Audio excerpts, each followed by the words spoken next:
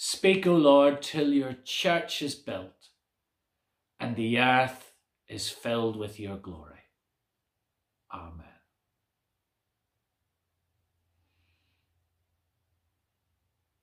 Amongst all the news stories recently about pandemics and lockdowns and furlough and R numbers and the economy, something else has been quietly going on. Church has been changing. In some obvious ways. Those of us who have been around for a long time have had to get used to new ways of being together, like tuning into YouTube or gathering on Zoom. And those changes have their good and bad. Some might be missing the physical connection of gathering together. Others might quite enjoy not having to rush to get ready for a particular time, or being able to watch parts of the service at times that suit our schedules. Dare I say it, you might even like popping into the kitchen to make a coffee if you think I'm going on a bit. But that's not really the change I'm talking about. Something else has been bubbling quietly under the surface. Analysis of the terms typed into the search engine Google in 75 countries has found that the number of people seeking information on prayer has skyrocketed in recent months. A survey by Tearfund has estimated that 3 million new people have turned to prayer in the UK alone since lockdown began. The online bookstore Eden reported a 55% increase in Bible sales in the month of April. Prior to the start of the pandemic, around 5 to 7% of the UK population attended a church at least once a month. Over the last 2-3 months, with the rise of online services, that's risen to around 25%. Many have never attended church before, and the biggest increase is amongst those aged 18 to 34.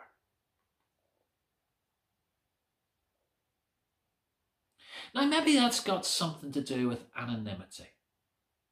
You've got a little bit more space, things are a little bit more certain, and you can explore and think and consider things like faith at your own pace without any pressure.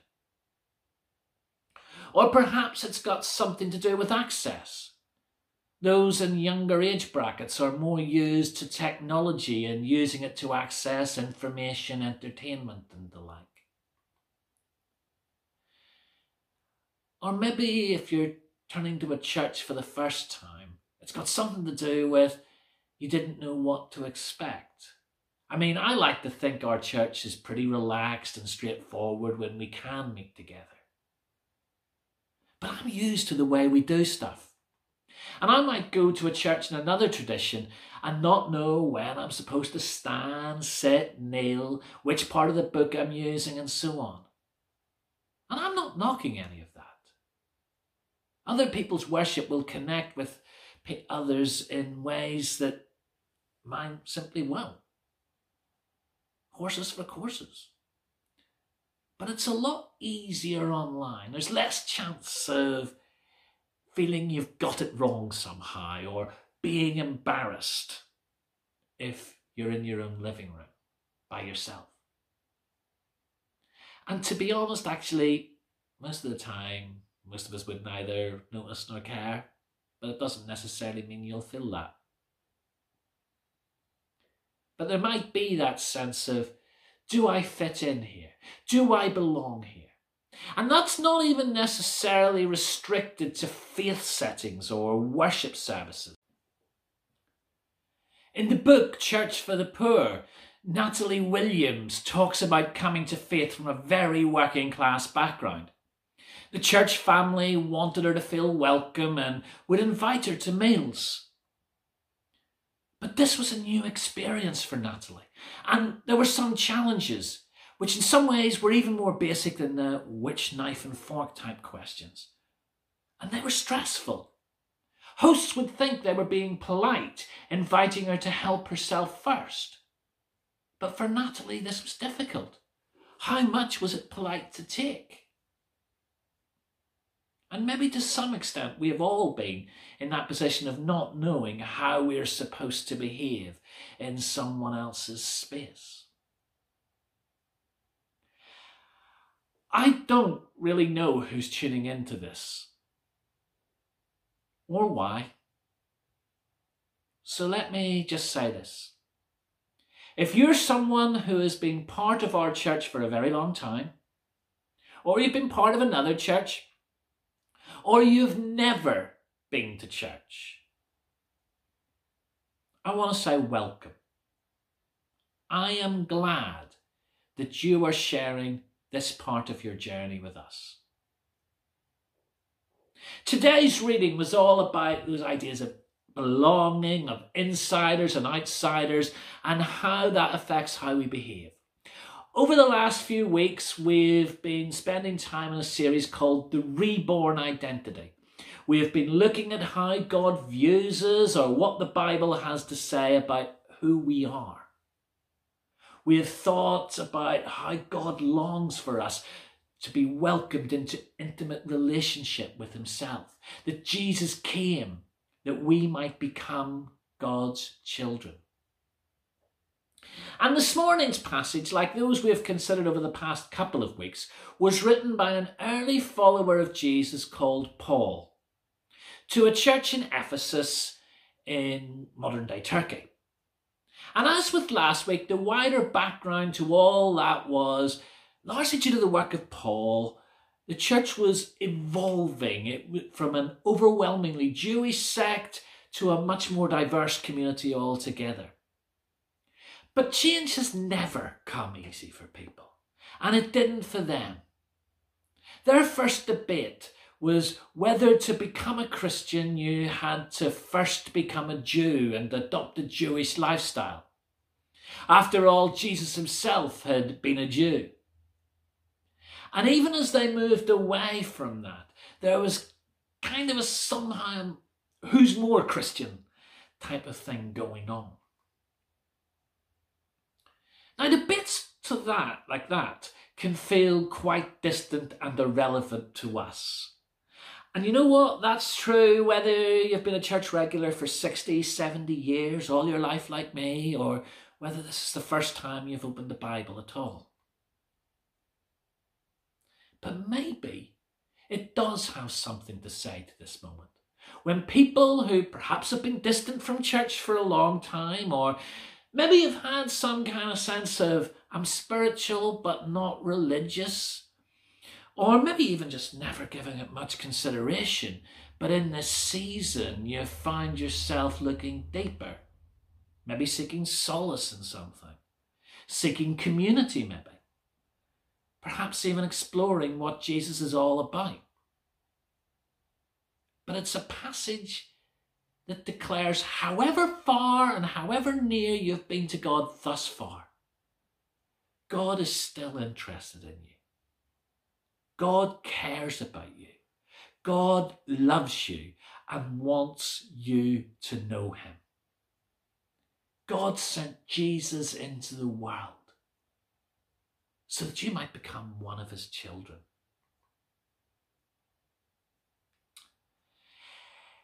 It's sad, really, that down through the centuries, Paul has come to be co-opted by some quite exclusive Christian groups.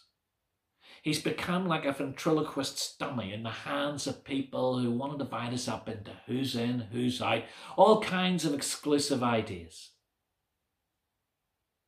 But if he's allowed to speak for himself, on his own terms, Paul is one of the most radically inclusive thinkers, not just in the church in his era, but the church in any era. And in fact, not just the church, but the world. His greatest contribution to the world was his understanding of how wide God's love and mercy goes. Last week, when it came to God, we saw that if anyone had the inside track, it was Paul. He knew his scriptures, he knew how to relate them to every area of his life. If anybody was going to be pleased with, if God was going to be pleased with anybody, it was him. But despite being the insider to end all insiders, Paul was the champion of welcoming the outsider. For Paul, it didn't matter where you came from, who you were, what you'd done. God's love was for you. You were part of why Jesus came.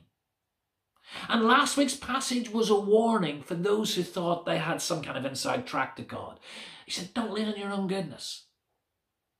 Today is more encouraging. It focuses on the welcome God had for those on the outside. But I admit, it doesn't start off too positively. Where we picked up, Paul starts, remember how before you came to faith, you were separate from Christ, you were excluded from Israel, you were foreign to the covenants of the promise, without hope, without God in this world. You're thinking, Andrew, you said this guy was inclusive. He's already just telling them they didn't belong. And yes, it does seem quite negative. But really he was just stating a set of facts. Jesus was born to a particular people. Throughout the Old Testament, a small nation, Israel, had carried a promise that God loved the whole world, had a plan for the world, and would send a saviour for the world. And that was the people to whom Jesus first came. And one of the big challenges the first Christians had as they sought to draw those from outside the Jewish community into relationship with their God was that Gentiles on the whole had absolutely no knowledge of that story. It's like every year, fourth Sunday of Advent, I go to light the 4 candles and I make a joke about the 2 Ronnies every year. And some will smile and titter because they get it. But if you've never seen the 2 Ronnies, it'll mean absolutely nothing to you. Paul was writing to a small bunch of early Christians in a great big city, Ephesus, and the majority of those who had been believing in Jesus hadn't been Jewish prior to that. And what he said largely described what their life was like. They hadn't any real knowledge of the God of the Bible. Ideas like covenants and God's promises and messiahs, all the stuff that the Jewish people went on about, it meant nothing to them. They didn't have a concept of a God who was involved in the world, interested in the world, had a plan for the world. It wasn't their fault. It was just that was their world. So far as they'd been concerned, their gods had been kind of out there, remote. The idea of a God who loved the world, who longed to save the world, who had a plan for the world, even if there was anything beyond this life, it just didn't figure in their thinking. This was how their world always was, and always had been, always would be.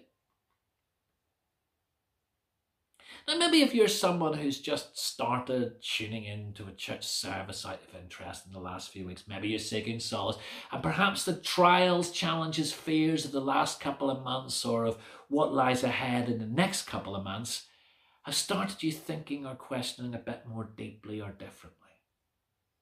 And maybe some of that might resonate with how you've felt until quite recently.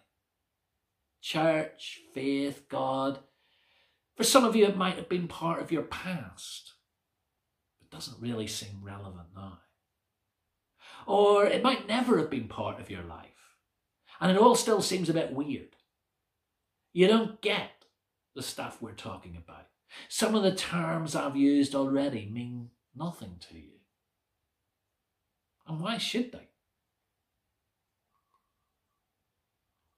And you may not have maybe been against any of it as such, but you've always thought, well, if it works for them or whatever floats your boat, each to your own.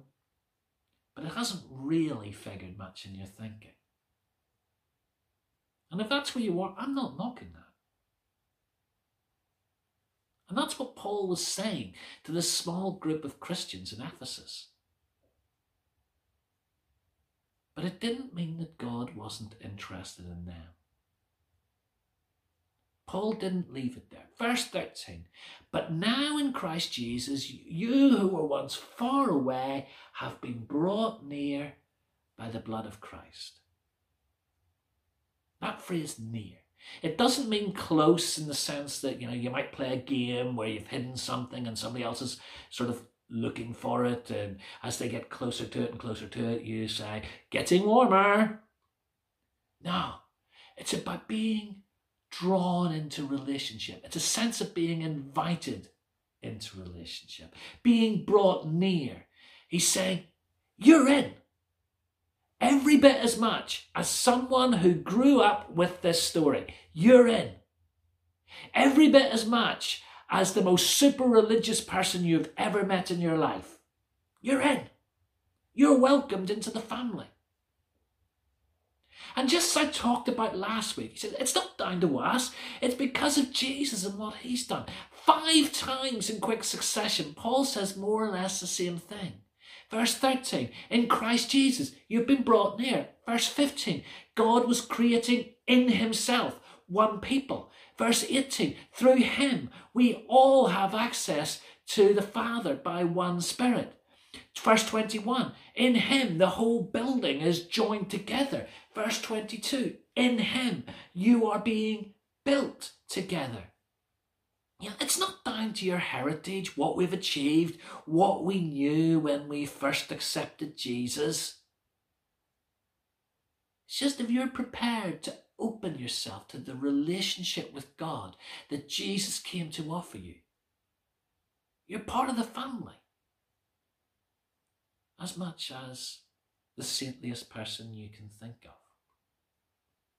There are no second-class citizens in God's family. And the image Paul uses is one of permanence. Paul didn't worry too much about mixing his metaphors, it seems. He says, we've become part of a building that God is putting together. A building that was here long before we were, and God willing will be here long after we've gone. In short, he was saying, however you might view yourself or others might view you, if you trust Jesus, God looks on you as a pillar of his establishment. And it's all true because of Jesus. You see, the cross of Jesus is the great leveler. In God's eyes, it doesn't matter whether you've been part of a church family your whole life or whether this whole thing is totally new to you. It doesn't matter whether you've been a super upright moral individual who everybody looks up to, or you've been a dirty, rotten scoundrel since childhood. The road we take into God's family is the same. Through the cross. Through what Jesus has done for us. Through the cross, God extends the invitation to relationship to those who were far away and to those who were near. To those who had grown up with the gospel story and knew it inside out, to those who don't even know what I'm talking about when I say gospel. However our journey has led us to God and to the cross, when we come to Jesus, God plants the same Spirit in each of us. Each of us has direct access to him. You know, sometimes because of who I am, the job I do, the title I have, people have asked me to help them with different things. And I'm quite amazed how often when I turn up with a little bit of plastic around my neck, or if I give the title Reverend, I get quite a different response. And it sometimes gives me access to people others might struggle to contact. And also sometimes because of who I am, the job I do, the title I have, people will ask me to pray for them. And I'm always happy to do so, particularly those who, for whatever reason, find they cannot do it for themselves. But you know what? I have no special access or hotline to God.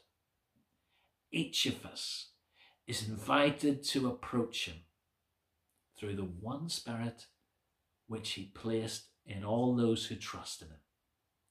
And it doesn't matter whether you can pray with beautiful, poetic, theological language, or to borrow the title of Anne Lamott's wonderful book, the only words you can muster are help, thanks, wow. God welcomes each of us just as we are. He wants each of us drawn into his all-inclusive family. But it comes with a challenge. I was reminded this week that faith is like spokes on a bicycle wheel. As they get closer and closer to the centre of the wheel, so the spokes get closer and closer to each other. And as we are drawn closer and closer to God, so we should be drawn closer and closer to each other.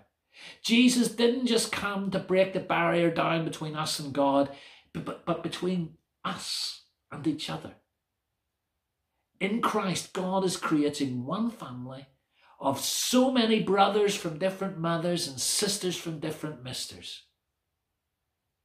And that's why I urge you, if you're one of those who is just starting out your exploration in the anonymity of the internet, when this is all over and it's possible to meet within a faith community, find one to connect with. And it's lovely to have you with us in this part of the journey. But I'm aware that the wonders of the internet mean that you can be anywhere in the world and connect with us. So I encourage you, when it's all over, find a church family nearby. Trust me, they won't be perfect. They never are. Don't expect it. And sometimes it'll be a bit weird. That's normal. But find somewhere that can help you to keep drawing closer to God and allow yourself to be drawn closer to others. For we're all welcome in God's all-inclusive family. Whether God's name was the first one on our lips, or it's the first time we've used his name when it hasn't been a swear word. Whether we've always known the story, or whether we're just discovering it for the first time. And if you are someone who has been part of the faith community forever, welcome the new people. Because we all start somewhere. And we all come to God the same way. By the cross. And the cross is the ultimate leveler. Because it says, whoever you are, whatever you've done, you're invited to come in. Welcome to the family. Grace and peace.